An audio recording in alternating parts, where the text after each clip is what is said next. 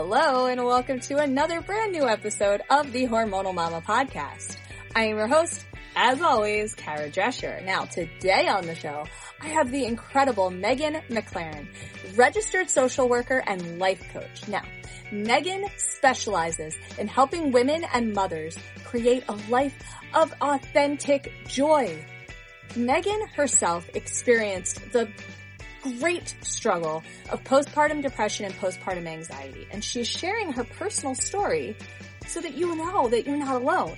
You can get through this, and she is here to help you. This is part of what Megan does. Helps women with postpartum depression and postpartum anxiety through her own experience.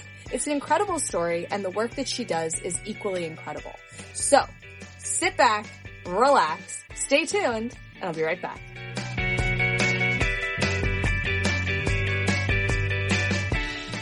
Hi, Megan. Welcome to the show. I am psyched to have you here with me today.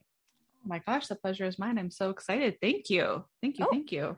It is so much my pleasure, especially since we've been waiting months to do this because I've had to cancel on you so many times. That's life okay. is crazy. This is the time. I told you we're going to have a great conversation. I'm so excited. We really are. I'm excited. There's so many things to talk about, but in addition, you just have such a fun personality. So it's such a fun experience chatting with you anyway. And I'm psyched to just dive in and hear all about you, your story, what brought you here, where you're headed, and just so much. So if you're ready, let's get into it. Let's go. Let's do it. Okay. So I really thought long and hard about where I want to start with our conversation. And I think a good place to start is to kind of start at the beginning, because you have this background as a social worker and as a coach. And I see that so often. It's so incredible to me that people who start off in social work or psychology or counseling or something like that, and then over the years build on it and become a coach. And it's really cool to me because this sounds obnoxious, but I'm like the world's biggest advocate of mental health. I always have been. I've gone to a lot of therapy and counseling throughout my life for various things.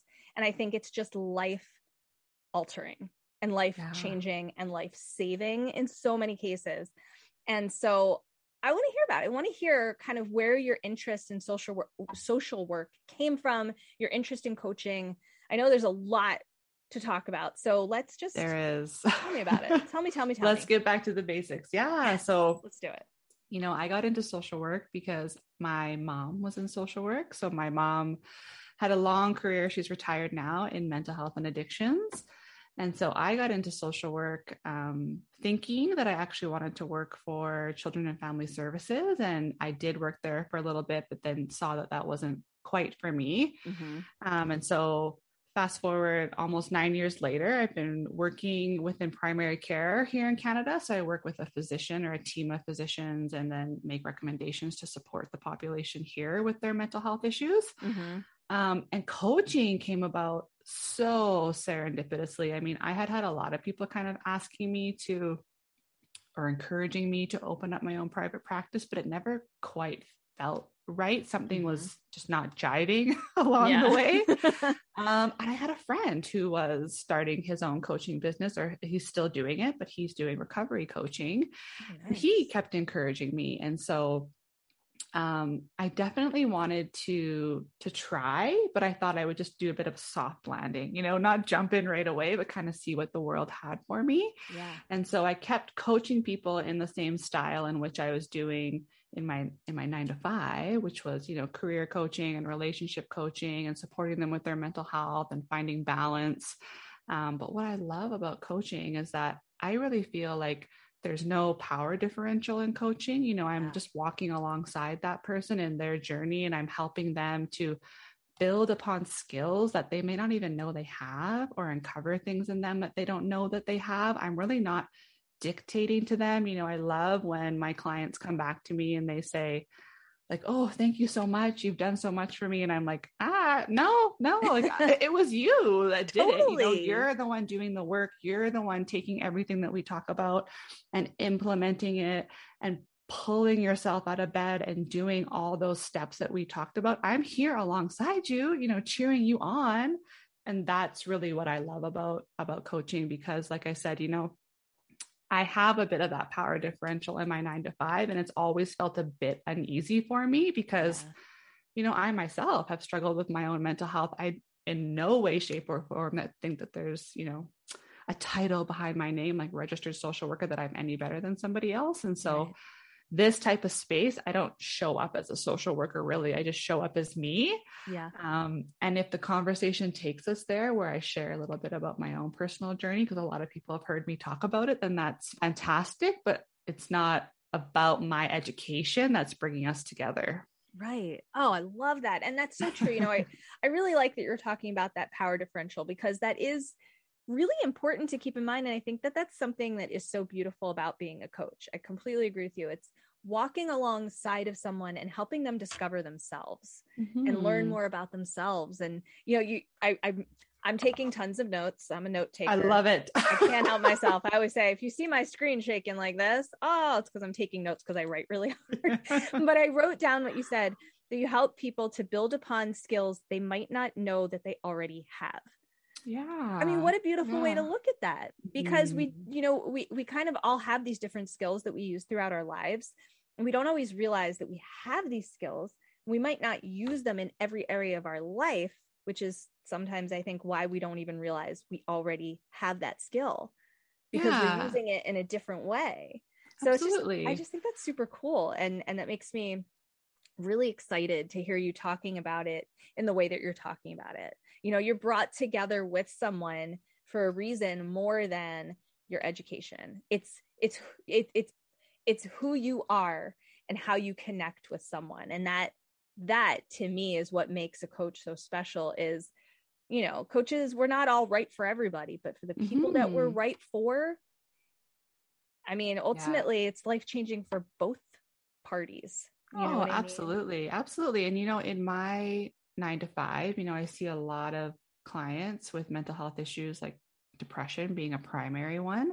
Yeah. And I always tell them that the opposite of depression is connection. And that same style of connection that I have with my clients when I do coaching is what brings them to me, because a lot of the times they're coming to me because, they've heard me on a podcast or they've seen me on Instagram talking about my story, but something in that story resonates with them. Yes. It doesn't have to be totally parallel, but there's pieces of it where they just want to talk to somebody that gets it. Yes. And it's not because, I know better because I've been through it or anything like that, but there's a different style of connection when you remove, again, that power differential, and you're talking to somebody who still has some tools and some teachings to be able to draw things out of you that, like I said, maybe have been there, but they've forgotten about, or maybe they don't even know they have. And that's where like this huge transformative journey starts for other people. And like, holy man, I am so privileged to get to watch that. Yes. So privileged. It's so incredible. That's so incredible. Something that you said, I wanted to make sure to talk about this, because I think it's super important. You said something about mental health a minute or two ago, about your own journey with that. And I want to kind of expand on that, because like me, you're a mom of twins, which is a very unique experience in life, as we were talking about before we started recording. And you had mentioned that you experienced postpartum depression and postpartum anxiety. And these are two topics that I think, I say this all the time, they're not talked about enough, even though they're talked about more now, I feel like, than they ever have been. And it's still not enough. And I think it's so incredibly important. I said before, mental health is huge. It's a part of your life. And when your mental health isn't at its best, when you're going through something like postpartum depression or postpartum anxiety, it's so complicated. It's so difficult. And if you aren't finding people who can relate, who can help you, you almost feel like you sink deeper and deeper and deeper. Yeah. And so I would love to hear your experience with this, because man, it's so incredible to feel not alone. You know what I mean? Absolutely. My journey with postpartum depression and postpartum anxiety really came out of left field, which I think it does for a lot of people. I had a really great pregnancy, even though it was hard being a twin pregnancy and a high risk pregnancy. I was like on top of the world my whole pregnancy. I was so elated to be pregnant, and I'd waited my whole life to be pregnant. And I've always wanted to be a mom. Yeah. But unfortunately, my girls came via emergency C-section, which was not planned. Yeah. And then they were whisked off to the NICU. I didn't get to see them or touch them. I didn't even know what they looked like. One of my daughters, they did say like, oh, mom, look to the right. And I tried to get a glimpse of her, but one I didn't even get to see because she was having breathing difficulties. Yeah.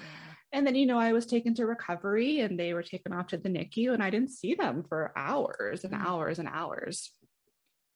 And so that was really, really hard for me. And even the few short hours that was going on, I already could feel like a switch was turned off and I was slipping down. Yeah. I was like, this is not good. Right. But I really hoped that it was just kind of circumstantial because of the way they came into the world. But a lot of things happened after that. I just didn't get the proper support that I needed in the hospital or that I had hoped for. And given my educational background, I promised myself that if anything should go awry, that I would be an advocate for myself. And you know what? I was telling the doctors, telling the nurses who were in my room probably every hour, like, I am not doing well. This is not me. I am not doing well. I am not okay. And everybody kept brushing it off and saying like, oh, this is just like normal. Mm-hmm. And then it was, oh, this is just baby blues. And I just kept getting worse to the point where I didn't want to go home because I was like, I am not okay. And so I was sent home, unfortunately, without my daughters, and they stayed in the NICU, and I continued to decline. To the point where I was becoming like hyper fixated on everything that had to do with them. That's where the anxiety kind of took over, and really rigid in the way that their schedules were being done and their diaper changes and their feeding. And I didn't want anyone else to touch them but me. And I was writing everything down, even when they came home, and I never slept. Good Lord.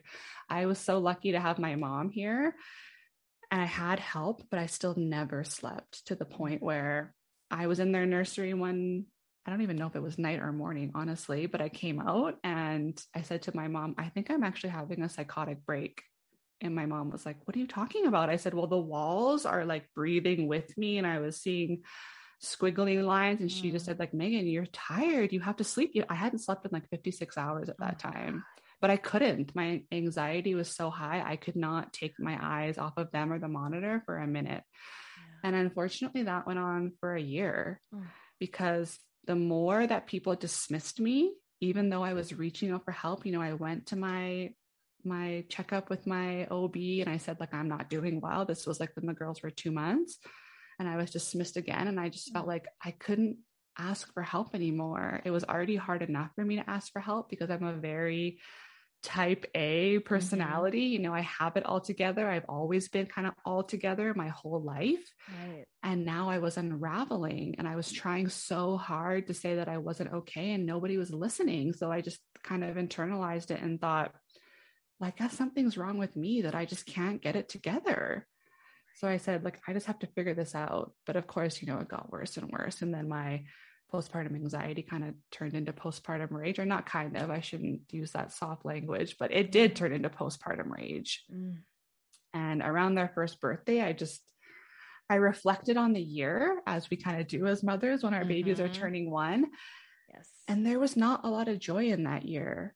And it was really sad for me. Even now, like, my chest hurts talking about it, because I waited my whole life for this, and I was riddled with anxiety and crying every day, and had no relationship with my husband because I was so angry at everyone. And my intrusive thoughts were so bad that I didn't even want to walk down the hallway because I was worried that I might drop my baby over the banister.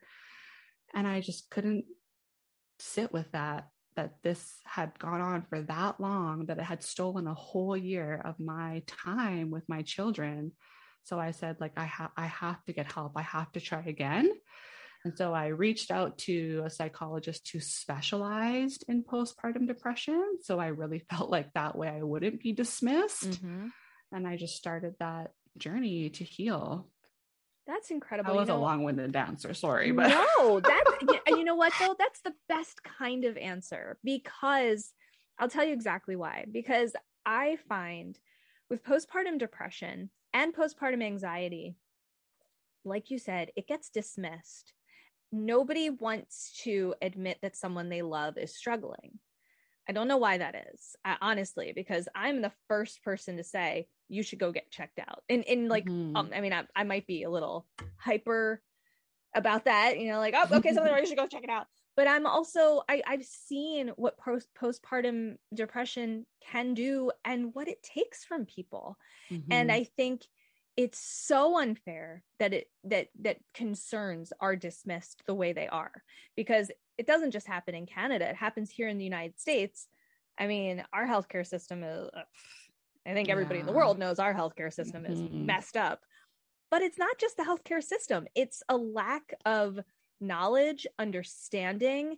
It's a lack of empathy, I feel like, in a lot of cases. And listening, like you said, no one was listening to. You're reaching out because, everyone's experience with postpartum depression is different, right? It's never the same for everyone. And something that I experienced, just because I want to relate to this a little bit, I went through clinical depression when I was about 21, and it was severe. I stopped being. I literally slept all day and lied to everybody I knew and told them I was going to work or going to school, or I don't even remember what I was doing at the time.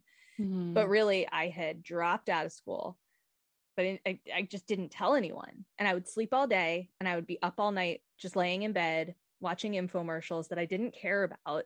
And it was a very dark, dark, dark time. I finally sought help, and it was great. Now that was 20 plus years ago now. So looking back on it, when I was pregnant, before I got pregnant, I had been going through infertility, and I was seeing a counselor because I was verging on depression again. And I know what depression feels like for me, and we're all different.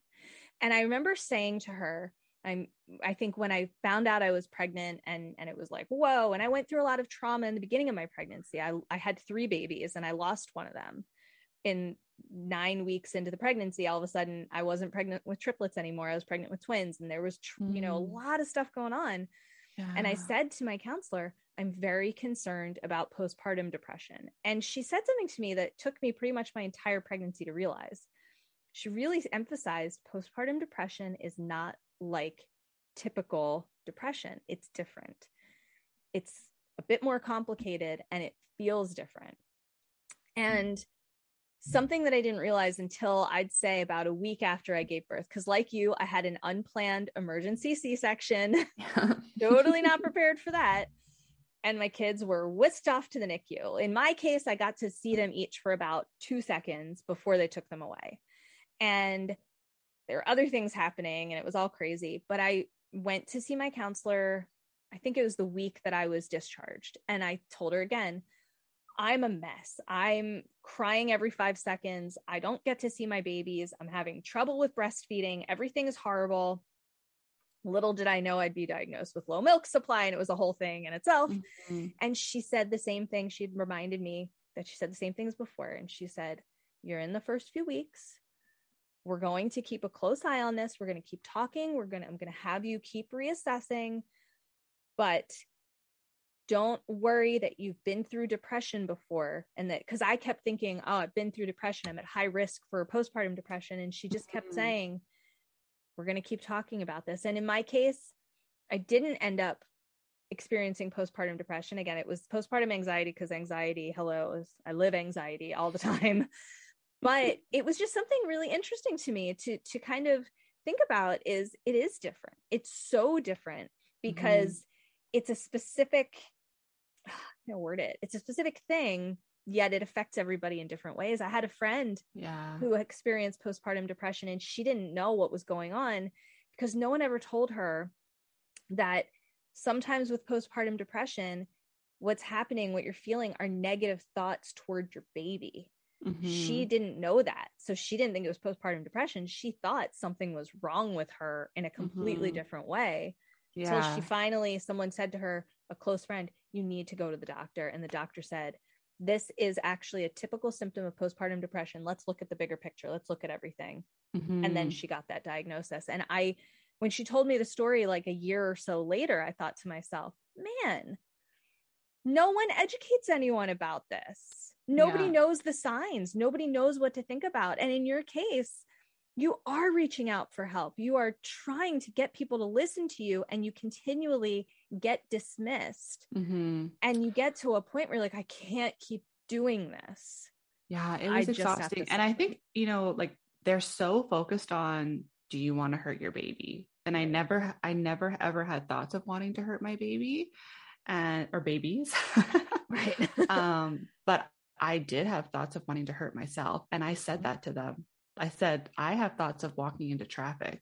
And they were like, but you don't want to hurt your baby? Okay, we're good. Like, okay. That's mind-boggling to me. Okay. Like, so, I mean, as somebody who already has a hard time acknowledging if I'm not doing well or ever asking for help, there's kind of like so many shots you can take, right? Before you're like, okay, like, clearly I'm just not strong enough and I need to pull up my bootstraps, like society says, and just kind of pull it together. And so that's what I did. But the reason why I want to tell my story is because to a lot of people, my life did not look like postpartum depression and anxiety, or because what society thought that looked like, because I was so anxious that my daughters ate every 3 hours and my daughters napped every 90 minutes and my daughters were bathed every night in clean clothes with clean sheets and went for a walk every day, and my house was immaculate and I was cleaning baseboards. Meanwhile, I was withering away to like 130 pounds. And so when people came to my house, and I live in a big house, they were like, oh my God, like you look amazing. Cause of course I had lost all the quote baby weight and my house was immaculate and I'm a mother of 4 children and I'm looking at them pretty much dead inside. Like, you think this is amazing? Right. But that's what amazing looks like to society, right? Yes. I was quote skinny again. My house was clean. My kids look perfect with bows in their hair. But God forbid my husband should be the one to put the bow in their hair, or God forbid they ate at 3 hours and 5 minutes. I would go into a rage if my husband was 5 minutes late with their bottle. Like, that is postpartum anxiety. And so let's talk about that. It's not just, neglecting your baby because you're so depressed or you can't get out of bed. Like, yes, of course, those are symptoms too, but it's not this cookie cutter version of depression and anxiety. It looks different for everybody. So if I'm saying to a medical professional, and I know myself best, that this is not me and I am not okay, you need to listen to that. Yes. I tell my clients every single day, here's my clinical impression, but you know yourself best. You tell me how you feel. And sometimes they say yes, or sometimes they say no. But by me telling them that I am not the one with the answer and they know themselves best, that opens the gate for them to feel like they can actually advocate for themselves. Yes. But everybody kept trying to tell me that they knew me best. Like, oh my gosh, that's are you infuriating. Kidding me? I'm telling you that I am not okay. It must be so weird to look back on it now. You know what I mean? To look back on it now and be like, did I really go through all of that? And just continually people are thinking, I know, I have the training. This is what this looks like. And it's like, what is this world? Oh yeah. Or even, it's not like, I remember because my husband and my mom were constantly telling me, like, you should get some help. But I was a force to be reckoned with. That was the postpartum rage side of it, where it was like, you don't tell me anything. So they would kind of gently try and support me. And I remember going to my daughter's first immunization and my husband, like, probably praying that I wasn't going to lose it. But he's like, Megan's having a hard time. and I'm looking at him like, say another word and I will cut you. Yes, yes. You're So going to be really sorry soon, they're gonna dude. be sorry. But they did screen me, you know, do their little questionnaire. And of course I like scored off the Richter scale, but that was it. It was like, oh yeah, you scored pretty high. And I'm looking at her like, like, I don't need to answer your questionnaire to know that. But again, what are you going to do with that information? Nothing. Exactly. It was just that I ticked a certain box and then they sent me on my way. So nothing changed from that. Yeah. That's so frustrating. You know, it just always blows my mind as something so important as being in that postpartum period. And when I say postpartum period, I'm not specifically talking about postpartum depression, because for me, when I say postpartum, I'm not usually talking about postpartum depression. I add the word depression on the end because I think it's an important distinction to know, like, this is a specific thing. It's not a generalization. That's just me, though. I'm very particular about that. But I think being in that postpartum period, which I define as the minute your child or children are born until at least a year after, it's a very, regardless of what you are going through, it's a very, what's the right word? Complicated, vulnerable, difficult time in life. Oh, absolutely. And I just feel completely baffled by society. And I mean, in general, you know, I'm not just talking about, you know, what country you live in. The whole world is this bizarre society of like, moms figure it out. And it's kind of like, yeah, I mean, we're forced to, we don't really have a choice, but where's the support? Where's the guidance, in my opinion, when you're pregnant, to know what to, it's so easy to say what to expect, what to look for, what doesn't feel right. But really it's, if you know yourself and things don't feel right, you know, that's your key. Because, you know, there's so much information out there about the traditional or typical signs, but like you said, it didn't look like that for you. And like we said, it doesn't look the same for everybody. It looks different from person to person. Oh my goodness, I could talk about this for like a week straight and make people insane. I know. But it just infuriates me. Irregardless of, you know, their birth. So that was one factor. Then, you know, I've had multiples. That's another factor.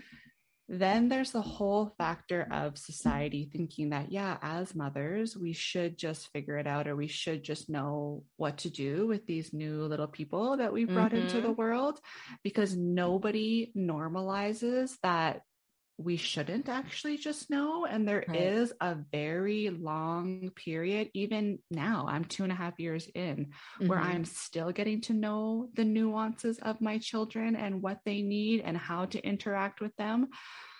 But that pressure that I felt as a new mother to know what my baby needed, and then when I couldn't figure it out, that inner dialogue of being a failure and not being good at this, and why couldn't I figure it out, and why couldn't I make them stop crying? I'm their mother. I should be able to make them stop, because everybody was telling me that I should be able to make it stop.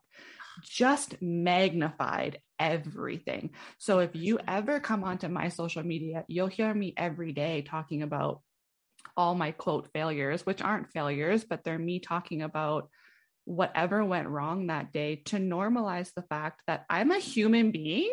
Like, let's make that clear. I'm not super mom, you know, I'm doing my best, and sometimes my best still doesn't fix the situation at hand, and that's okay, because I'm a human being.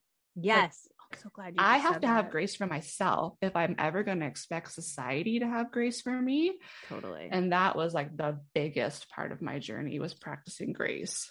Oh, and that's right. Well, and that's exactly it. That's exactly it. And that's something that I think so many of us struggle with, and we don't realize it. That's the other part of it, is not knowing, like, man, it's a shame how much you have to advocate for yourself, because it feels, and sometimes really is, because no one else will. And like, yes, well, I think advocating for yourself in any situation is important.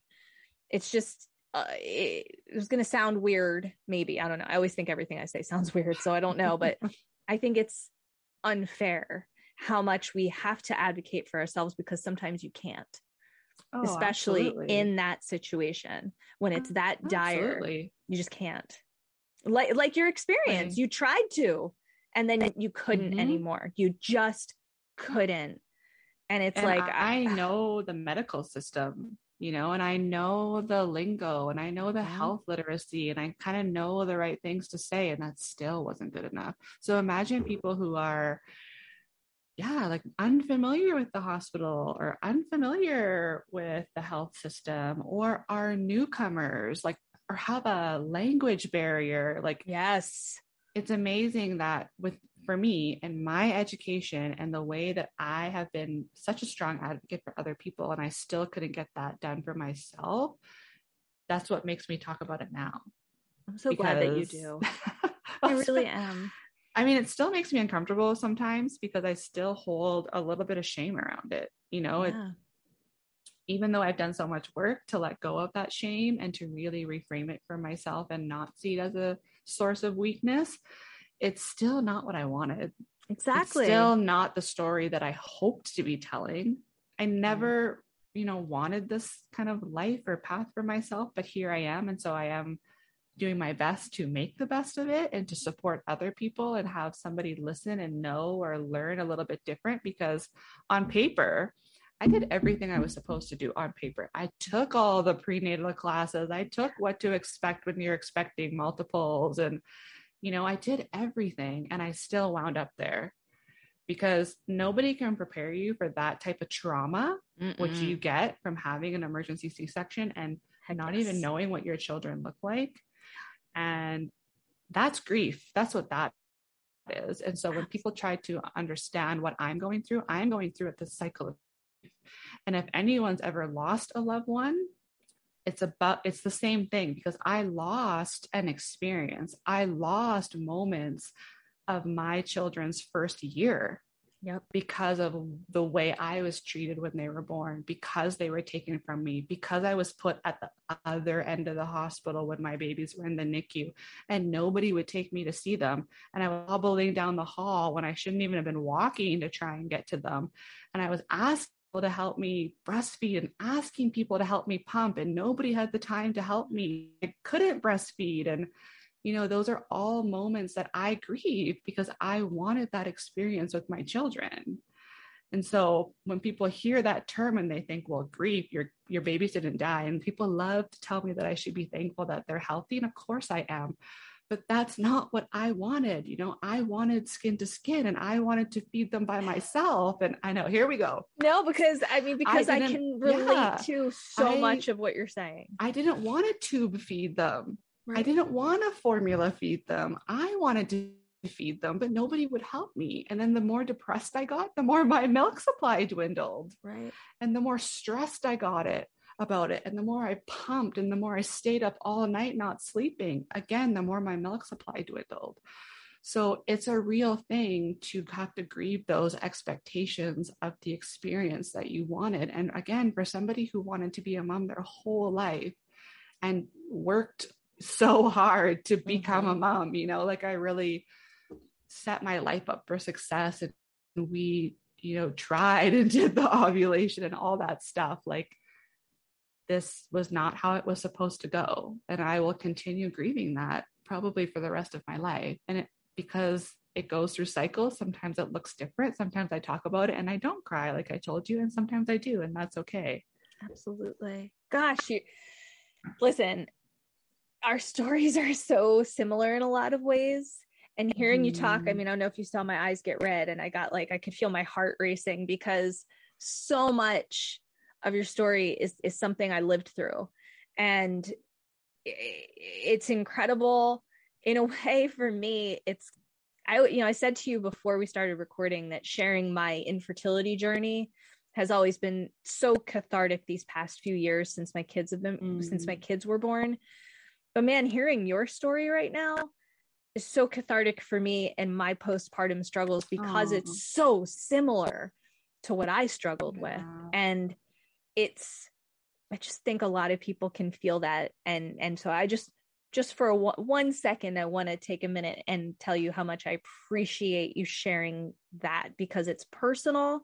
It's hard to share because it's hard to even think about that, because that grief is real. And that particular grief I can relate to in such a deep way. And my hands are tense because I'm like, absolutely. Yes, I get it. I mean, you know, it's the grief that sent me to therapy, because I had to find a way to come to terms with what happened and what I wanted to happen. And that's why the anxiety came, because I felt like if I just worked hard or nailed their sleep schedule or did this or did that, that it would somehow erase what I had lost. And there is no erasing that. There's nothing that's going to change that experience. And so acceptance is a hard road to get to, because that means truly coming to terms with the fact that that's what happened. And there were moments that I've talked about it, you know, over the last 2 years, where I've forgotten certain things that have happened, and then I've talked about it again, or people have asked me questions about it, and I've actually remembered things that I had forgotten, because that's what trauma does to the brain. You block out certain memories. Absolutely. And so then, you know, when I retell it, I remember hard parts of it, and I remember times that were really, really dark for me. But I wish that I had heard other people talking about it in the way that I talk about it.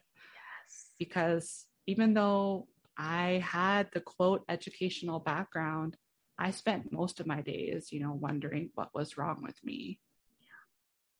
It's incredible.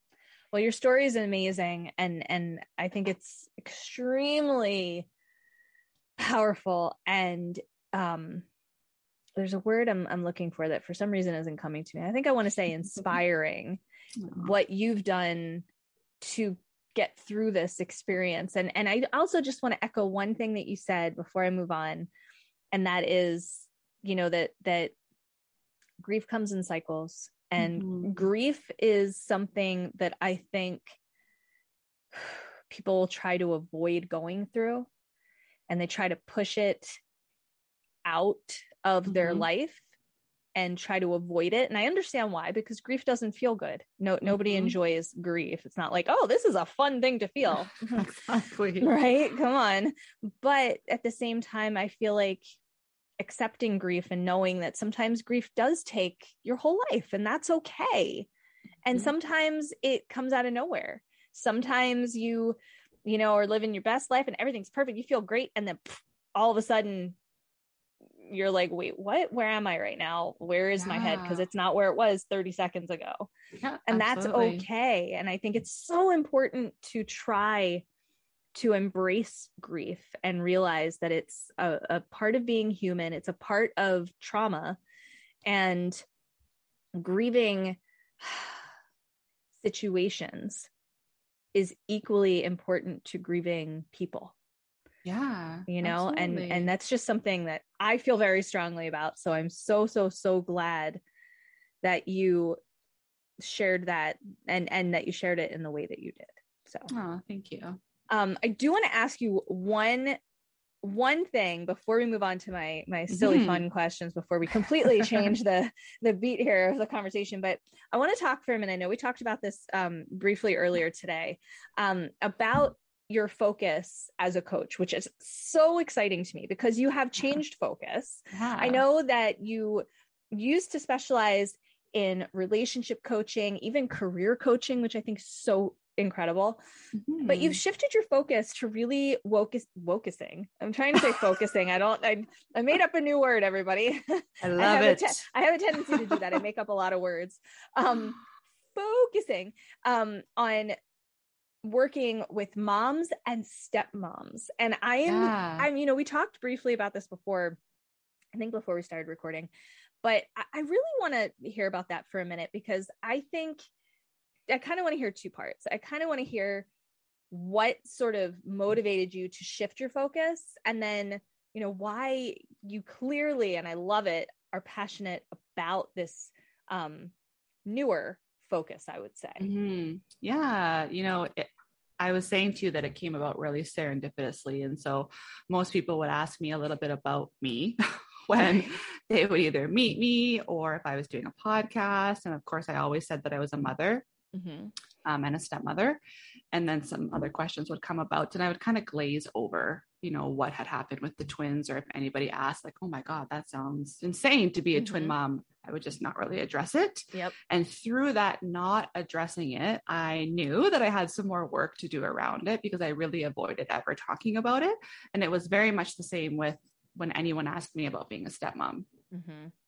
Now, the work that I've done as a mom and as a woman has been like transformative over the last 2.5 years. And I only hope that I can support other women in walking a similar path should they choose to, because I don't feel guilt and shame in the same way that I did when the girls were born, about prioritizing myself or taking a shower or going to the bathroom. I live a life that models for my children that I actually come first, because if I go down, this whole ship is going down. And my children need to know what healthy boundaries look like. And if I don't model that for them, I don't know who's going to. Right. And so through that, I am the best version of myself. I'm the most proud that I've been in my 33 years of life. And I love talking about that. I love supporting other women to prioritize their needs and to find balance in their lives and to know what it feels like to, wear the mom hat, but also wear whatever freaking hat they want to wear. Like, I am a mother and I always identify as a mother, but I'm a lot of other things too. And through my stepmom journey, I had a very similar path in that I had to start saying no, which has never been an easy thing for me.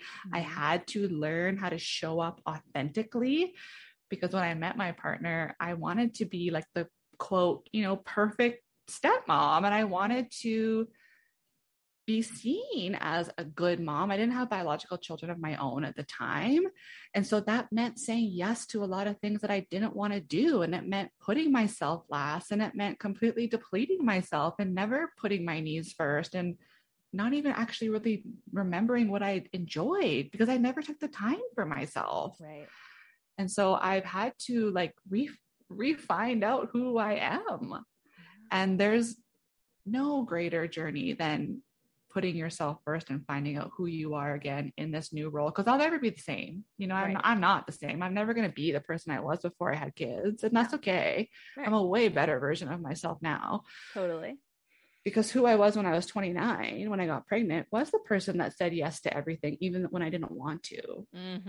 And so, yeah, it's funny where life takes you. It's funny the things you get kind of put on the spot to talk about, and the walls that you have to break down when you feel uncomfortable talking about it. And because I talk about it now for a living, I've had to work through that shame. And I'm so thankful that I did, because especially as a stepmom, we are always appreciated until we're not, and we're good enough until we're not, and we're allowed to help when it's convenient, but not allowed to help if it's overstepping. And so there's a lot of other women that are going through that and feel that, and they need somebody else to almost give them permission to feel it. And so, hey, if I need to be that person, I'm happy to do it. I love that. And I think that's really, I'm going to use a word I overuse, but that's just me. I think that's really special. I do, because it's important. We all, I think we all need support in different ways. And being a stepmom is not easy. It's complicated. And everything that you just said, well, it makes sense. And it's, I can't think of what I'm trying to say. I don't know if that happens to you. Happens to me. I get too many thoughts in my head, and I'm like, why can't I make a sentence? But what I'm attempting to get at is that I think that that's such an important role that you've taken on. And I just think that's incredible. So I love that you've just shared that in the way that you did. And I think it's just so wonderful that you can be that support for people who need that. It's not easy to be a step parent because of everything you just said. You know, Yeah, it's a it's really almost like unique role. it is a very unique role. It's an important role, but it's a very unique role. And it's really wonderful to be able to be that person for other people in a similar boat. Yeah. And I think, you know, some people wonder, like, what do you do for a stepmom? You know, is it you just getting together with somebody to complain about the ex? And it's like, no, that's not what it is. It's about really clarifying your values as a stepmom, you know, who you want to be and how do we get you to that person. And I do the same thing for women and mothers. And I was doing the same thing when I was doing, you know, relationship and career coaching, because we all operate from a set of values. Yeah. And when we feel anxious and stressed or depressed, it's because we've gotten away from those values. Yes. Right. And so it's really a concept that translates to every aspect of your life. And so there's a term that's going around right now that's getting popularity, which is called disengaging. And it's not about saying, oh, I don't care, I'm not involved because you're not my child. It's about disengaging from things that do not bring you joy, do not bring you peace, are a source of conflict. So yeah, that might mean disengaging from conversations with the ex if that is a source of stress for you. Or that might mean taking a step back and learning what's actually important to you and what hill you're prepared to die on. Because I was dying on a lot of hills that weren't actually that important to me, right? But it was about making myself important. But importance is not actually a value for me. Right. So when I clarified that, I was able to be like, what am I doing here? Like, yes, I don't actually need to die on a hill about importance because that's not even actually important to me. Right. But solitude is important to me. Control is important to me. Adventure is important. Like, how do I create that life for myself? Yes. So, God, man, Megan, I love it. I'm so excited. You're so. I'm like, what did I even just say there? I don't know, but she gets me. Man, it made sense to me. It really made sense to me because I think it's really. I love how you explained that, you know, what hill do you want to die on? Like, I never really thought about it that way. And man, you're right. Like, what is important to you? Think about the things that are important and what's not important. And then you can figure it out. Man. Like when people are hung up on, you know, the dishes, or if their stepkids help out with that, it's like, okay, so does that align with any of your core values? And for some people it does, but for some people it doesn't. So it's like, so why are you putting that stick in the mud? Right. Like, what is that really about? Exactly. That's how I kind of coach people to figure out the stuff that they already know, right? That's why I say it's not about me pointing out stuff to them all the time. They get there on their own. I'm just kind of like drawing it out of them. But when I ask certain questions around the decisions they make, you can see the wheels turn. And they're like, why am I stuck on that? I love it. I think that's really great. And I'm really excited about that. Okay. Now let's have some fun for a minute. I'm going to ask you 2 questions.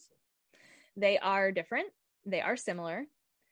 You can have different answers or the same answers. I've had people answer the same. I've had people get super creative with the second one. You can get as creative or not creative as you want. It is all you. So I'm going to give you questions in a certain order, but you can answer them in either order. First question is, who are the 3 most inspirational or influential people in your life? These don't have to be people who are part of your life. It can be people who have just impacted your life. So you don't have to actually know them. Okay. I don't know if I worded that well before. So that's the first one. The second one is a little more lighthearted. And this one you can get as creative as you want. It is, if you could have drinks or a dinner party or a walk on the beach, whatever floats your boat, with 3 people. 3. Oh my gosh. And I like the number 3. That's my lucky number. Yeah. These people, I'm putting it in quotes for a reason, can be dead or alive, fictional or real. You can know them, you cannot know them. They could be relatives, they can be not human, they can be spirits. I've had people invite spirits to this, you know, soiree. Ghosts, characters in a book, Muppets. They could be historical figures. They can be your parents. They can be your children. They can be insects. I say that because I invited an insect to my party when I asked myself this question. I'm a weirdo. That's amazing. It's really broad, but I think it makes it more fun. And of course, it's more like torture that way, which is fun for me too. So take your time, answer in any order that you would like, and go. Oh my gosh. Okay. So you said pressure. 3 most influential people. Yeah. Holy man. Okay. Well, first and foremost, my mom. Okay. I have the best mom in the world. She's like the strongest human I've ever met. Most selfless person ever. Yeah. I'm so blessed. Gabor Mate. Okay. If you listen to his stuff, but yeah, super influential just in my work and the way that he views mental health and addictions for sure. Okay. And then I'll just say maybe like Brene Brown. I listen to a lot of Brene Brown, and she really lights me up. Yeah, she's a good one. I mean, they're all good, whatever it is. Yeah. And then 3 people that I could have dinner with. Is that what you said? Dinner, oh my gosh. Okay. Drinks. I've had people shuck corn on a front porch. Okay. So it's whatever kind of gathering that works for you. Yeah. So I'll say my dad. So my dad died when I was 24. Okay. So I'd love to, have a moment with him again. Tupac. Oh, good one. Okay. And Jesus.